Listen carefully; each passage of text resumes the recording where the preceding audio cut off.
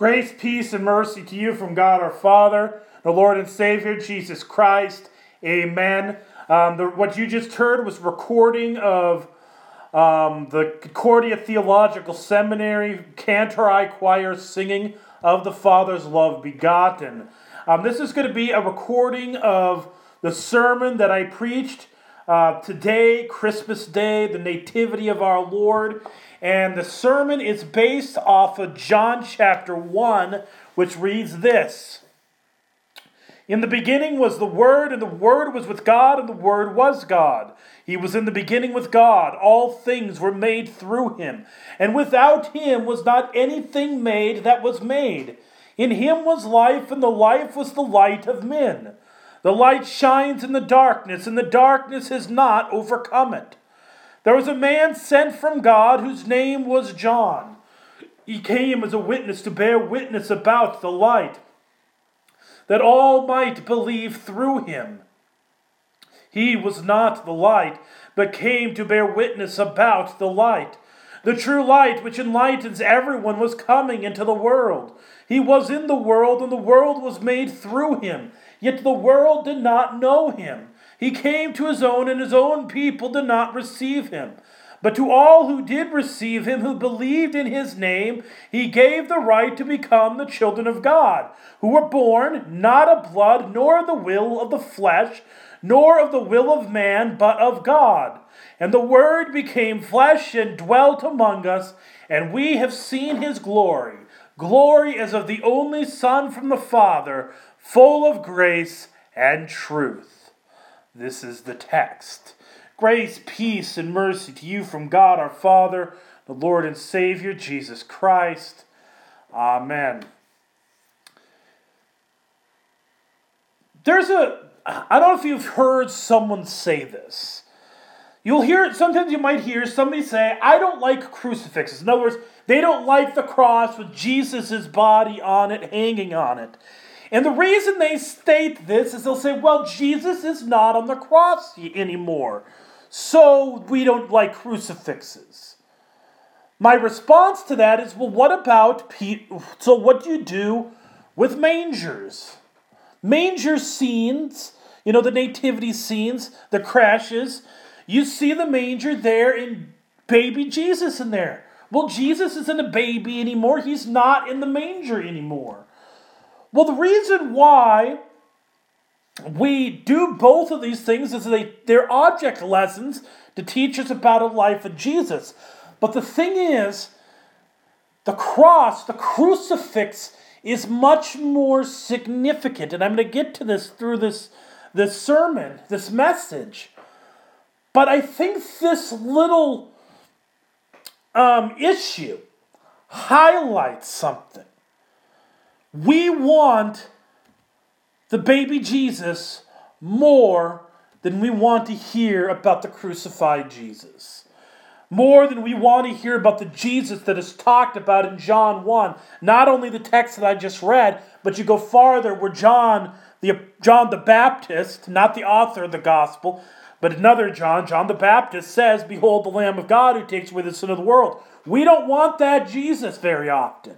People want to stick with the baby Jesus. And so what I have here is I'm going to play a clip from Talladega Nights. There's a movie where Ricky Bobby and his family and his best friend are saying a prayer. And I didn't use this in the service. I just kind of quoted it. But I'd like you to listen to this because I think this goes very well with the train of thought that I'm going with. So listen to it here. Well, baby Jesus, we also thank you for my wife's father, Chip. We hope that you can use your baby Jesus powers to heal him and his horrible leg. And it smells terrible, and the dogs are always bothering with it. Dear tiny infant Jesus. Hey, sweetie, Jesus did grow up. You don't always have to call him baby. It's a bit odd and off-putting to pray to a baby. Well, look, I like the Christmas Jesus best, and I'm saying grace. When you say grace, you can say it to grown-up Jesus or teenage Jesus or bearded Jesus or whoever you want. You know what I want? I want you to do this grace good so that God will let us win tomorrow. Dear tiny Jesus, your golden fleece diapers with your tiny little fat balled up fist He pawing. was a man. He had a beard. Look, I like the baby version the best. Do you hear me?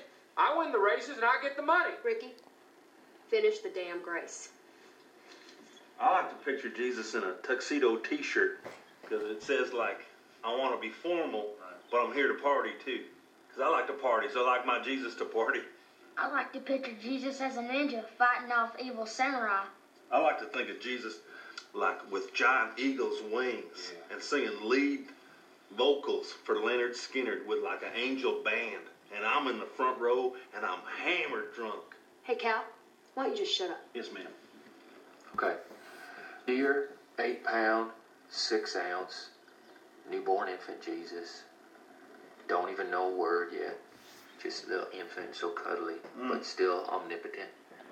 We just thank you for all the races I've won and $21.2 million. Woo! Woo! Woo! Ow! Love that money that I have accrued over this. So that's, enough of that little prayer. I just wanted you to listen to that. Apologize that there's a little language in there. But the scene, I wanted you to hear that whole thing. Listen to them praying. His insistent on praying on 8-pound, 6-ounce baby Jesus, and he likes the Christmas Jesus. But the thing is, what you're hearing is not that absurd, because many of us are in that same situation. We want to cling to the Christmas Jesus. And so we think that that Christmas is Jesus' birthday. We are emphasizing his birth, but it's not. It's not his birthday. Remember, Christianity came out of Judaism, and Judaism doesn't celebrate birthdays. I mean, they do kind of now because of Western culture, but celebration of birthdays is a Greek thing, not a Jewish thing. So this is not about the celebration of Jesus. This is not about a birthday. What it is about is what you have expressed in the Gospel of John. John says, in the beginning was the Word, and the Word was with God, and the Word was God. Now, the Greek word we translate as word, logos, is not...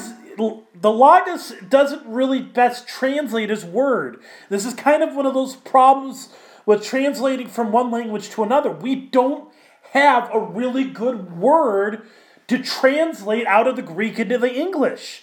It's actually, that word, logos, is actually a very complex word. And I don't think there's a single English word to describe it. So, if you've ever heard of Aristotle, if you're familiar with him, Aristotle had an argument for the existence of a God. He didn't argue for the existence of our God, the true God, but he argued that there was a God. And he said that, look at everything that exists in the entire world, look at everything that ever happens. So, for instance, I have my cell phone here, and I plopped it on the desk. Why did it plop on the desk? Well, I decided to pick it up and plop it on the desk to make an illustration. And you can point back to where the thought entered into my head and me lifting it. And you can look at the way the bones flex and all the electrical signals going on in my brain that allowed it to happen. But you could follow all this back, and you could, and I can even talk about why are you listening to this, what led you to listening to this sermon. But the point is, all these things, everything that has ever happened in the history of the world has a cause. But you follow that cause far enough back, you get to the mover, the unmoved mover, the cause who has no cause, the source, the one that puts everything into motion. That is what the Greek word logos means. It's referring to the unmoved mover. So John is basically saying, in the beginning was the unmoved mover. The unmoved mover was with God, and the unmoved mover was God. And eventually he says in there, that everything that exists in the world came by him. So further verifying this understanding, because John is writing to a Greek audience that would have been very familiar with the ideas and the writings of Aristotle. And so you follow farther and you get to verse 14, and it says that the word, the logos, the unmoved mover, became flesh and dwelt among us. Who's this? Jesus. That is beginning to get the core of Christmas. The day of Christmas Eve, we're focusing on Jesus' humanity because in the early church, there was fights about whether or not Jesus was human. They could not accept the idea of God becoming flesh. And so so Christmas Day very much emphasizes Jesus' humanity. You especially look at hymns like Once in Royal David City, where it talks about he was weak and he had tears and he smiled like we do. So talking about his human frailties. But on the other hand, today, Christmas Day, we are focusing on Jesus as God. That Jesus is the divine. He is the second person of the Trinity. And that he entered into human flesh. Why? Why enter into human flesh? Why does he do this? And the reason is because the world dwelt in darkness. Darkness brought about by sin. The sin that first came about by Adam and Eve. When Adam and Eve said, we're told, do not partake of the fruit in the midst of the garden, for in the day that you do it, you shall die. And so they partook of that fruit. They disobeyed God, and the world began to spiral into sin, and their first children committed murder. And you can see a whole slew of horrible things that happened throughout the Old Testament. And the world just keeps getting worse and darker and darker. And the thing is, the world is becoming dark, but the source of the darkness is the sinful nature that dwells deep within our own hearts. The darkness is us, our sinful nature that we bear in ourselves. There is nothing good in us. We are poor, miserable, dirty, rotten sinners with no good or merit of our own.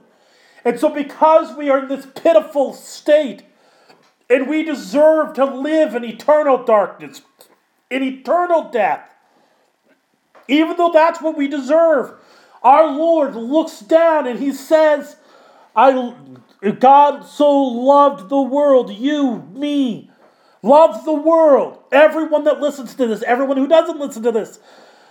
God so loved the world that he sent his Son into human flesh. His Son, the unmoved mover, who is God himself, was sent into the flesh in order that the light of the world may enter into the darkness. Jesus is the light of the world to bring darkness, to bring relief to the darkness. And he did this by being born of the Virgin Mary and suffering and dying on the cross. You see, that baby that we talk about in the manger is the same one who said to Adam and Eve that that the offspring of Eve would crush the serpent's head.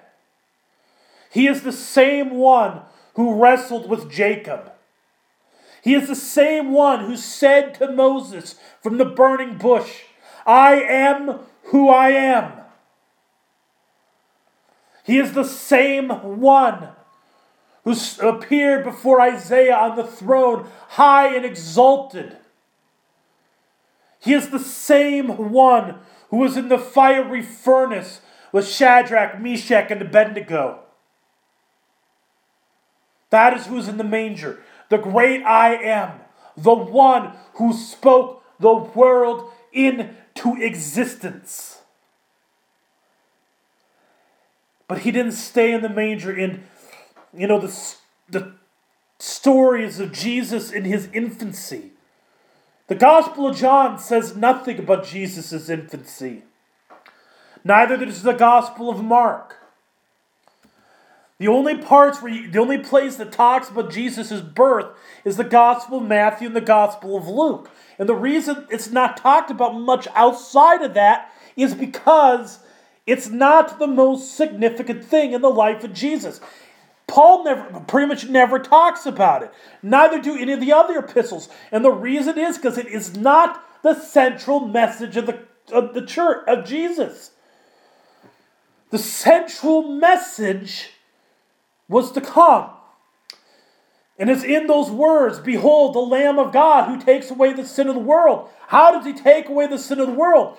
That person who is God of God, light of light, very God of very God, begotten and not made, of one substance with the Father, by whom all things are made, who is the unmoved mover, who became flesh and dwelt among us, is the Lamb of God who takes away the sin of the world, and he does it by this way. See, the one who was in the Old Testament, foretold of it, and had all those moments, is also would also be betrayed, abandoned, spat upon, mocked, struck in the face, whipped, tortured, beaten, and nailed to the cross.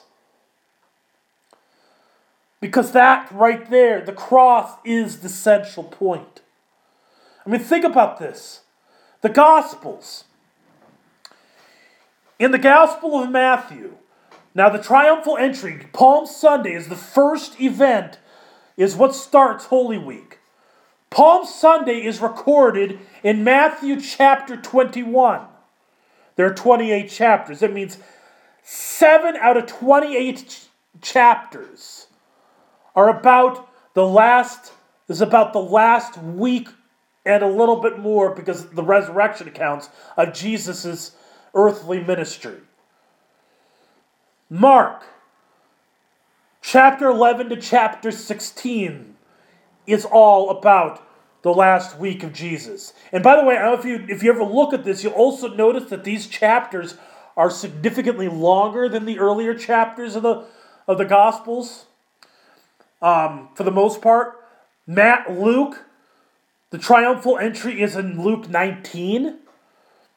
And so there's, I think, another... So Luke, it's not quite as long as the others, but still quite a few chapters to go. And then you have John, and this is the one where it really stands out.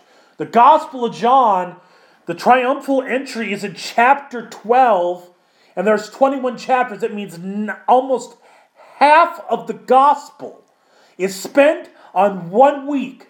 Now think about that. Jesus had 30 some odd years of earthly ministry. And yet, I would say about a fourth to maybe a third of the entire gospel content is about Holy Week, about the march to the cross. And Jesus, throughout his Gospels, is constantly calling to it, saying that he's going to be crucified. I mean, that's what it means to be the Lamb. To be the Lamb, to be the sacrifice for sin means to die, to shed your blood for another. So when Jesus is called the Lamb of God, who takes away the sin of the world, it is saying that he is the one who sheds his blood for the world, for you, for me. That's what Christmas is all about, ladies and gentlemen. It is about the one who died on the cross, who is the God who spoke the world into existence, without whom nothing exists. By him we have life. We are heirs of God's eternal kingdom. We don't dwell in darkness. We are in the light of Christ. That's the central message of Christianity. That's the message of Christmas. Paul says, I decided to know nothing among you except Christ and him crucified. He says, we preach to you Jesus Christ and him crucified, a stumbling block to the Jews and foolishness to the Gentiles. We don't like to hear about the cross. It's not easy, it's not pretty to see a man bloody, tortured, and beaten. But that is everything. Without Jesus' death and his resurrection, there is no joy or hope in Christmas. We are still in our sins. and there's no promise of eternity. But because of the cross, because of Jesus' death on the cross, there is hope. There is joy. There is reason for celebration.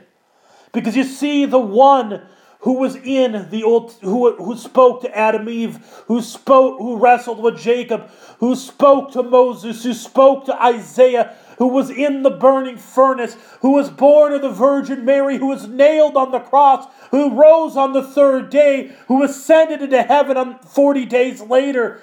That very same one is the one whom you are clothed with in the waters of baptism. He is the same one who comes to you when you hear God's word proclaimed to you. He is the same one who is in the bread and wine for the forgiveness of sins in the Lord's Supper. You know, I hear people sometimes say, the Lord's Supper, I don't want to have it too much because it's not special anymore. It's always special whether you think it is or not, because God Himself is present. You feast on the very blood and the very body of our Lord Savior Jesus Christ, who is God in the flesh. You partake of Him in, with, and under the bread and wine for the forgiveness of sins, and you are strengthened and more each day, made more and more in the image of the God of the universe, the God who created everything, the unmoved mover, the Logos. He is in the bread and the wine. And He is the one that makes us whole, gives us light and hope and joy. May we spread that light into the world until Jesus returns. Amen. The grace, peace, and mercy of the Word, the God made flesh, is Jesus Christ, and the Holy Spirit keep you in the one true faith, to life everlasting. Amen. That is recording of the sermon that was preached for Christmas Day. I pray that it was a blessing to you, and I pray that you have a blessed Christmas. Merry Christmas to you all, and may it be you have a very blessed New Year. In Jesus' name, amen.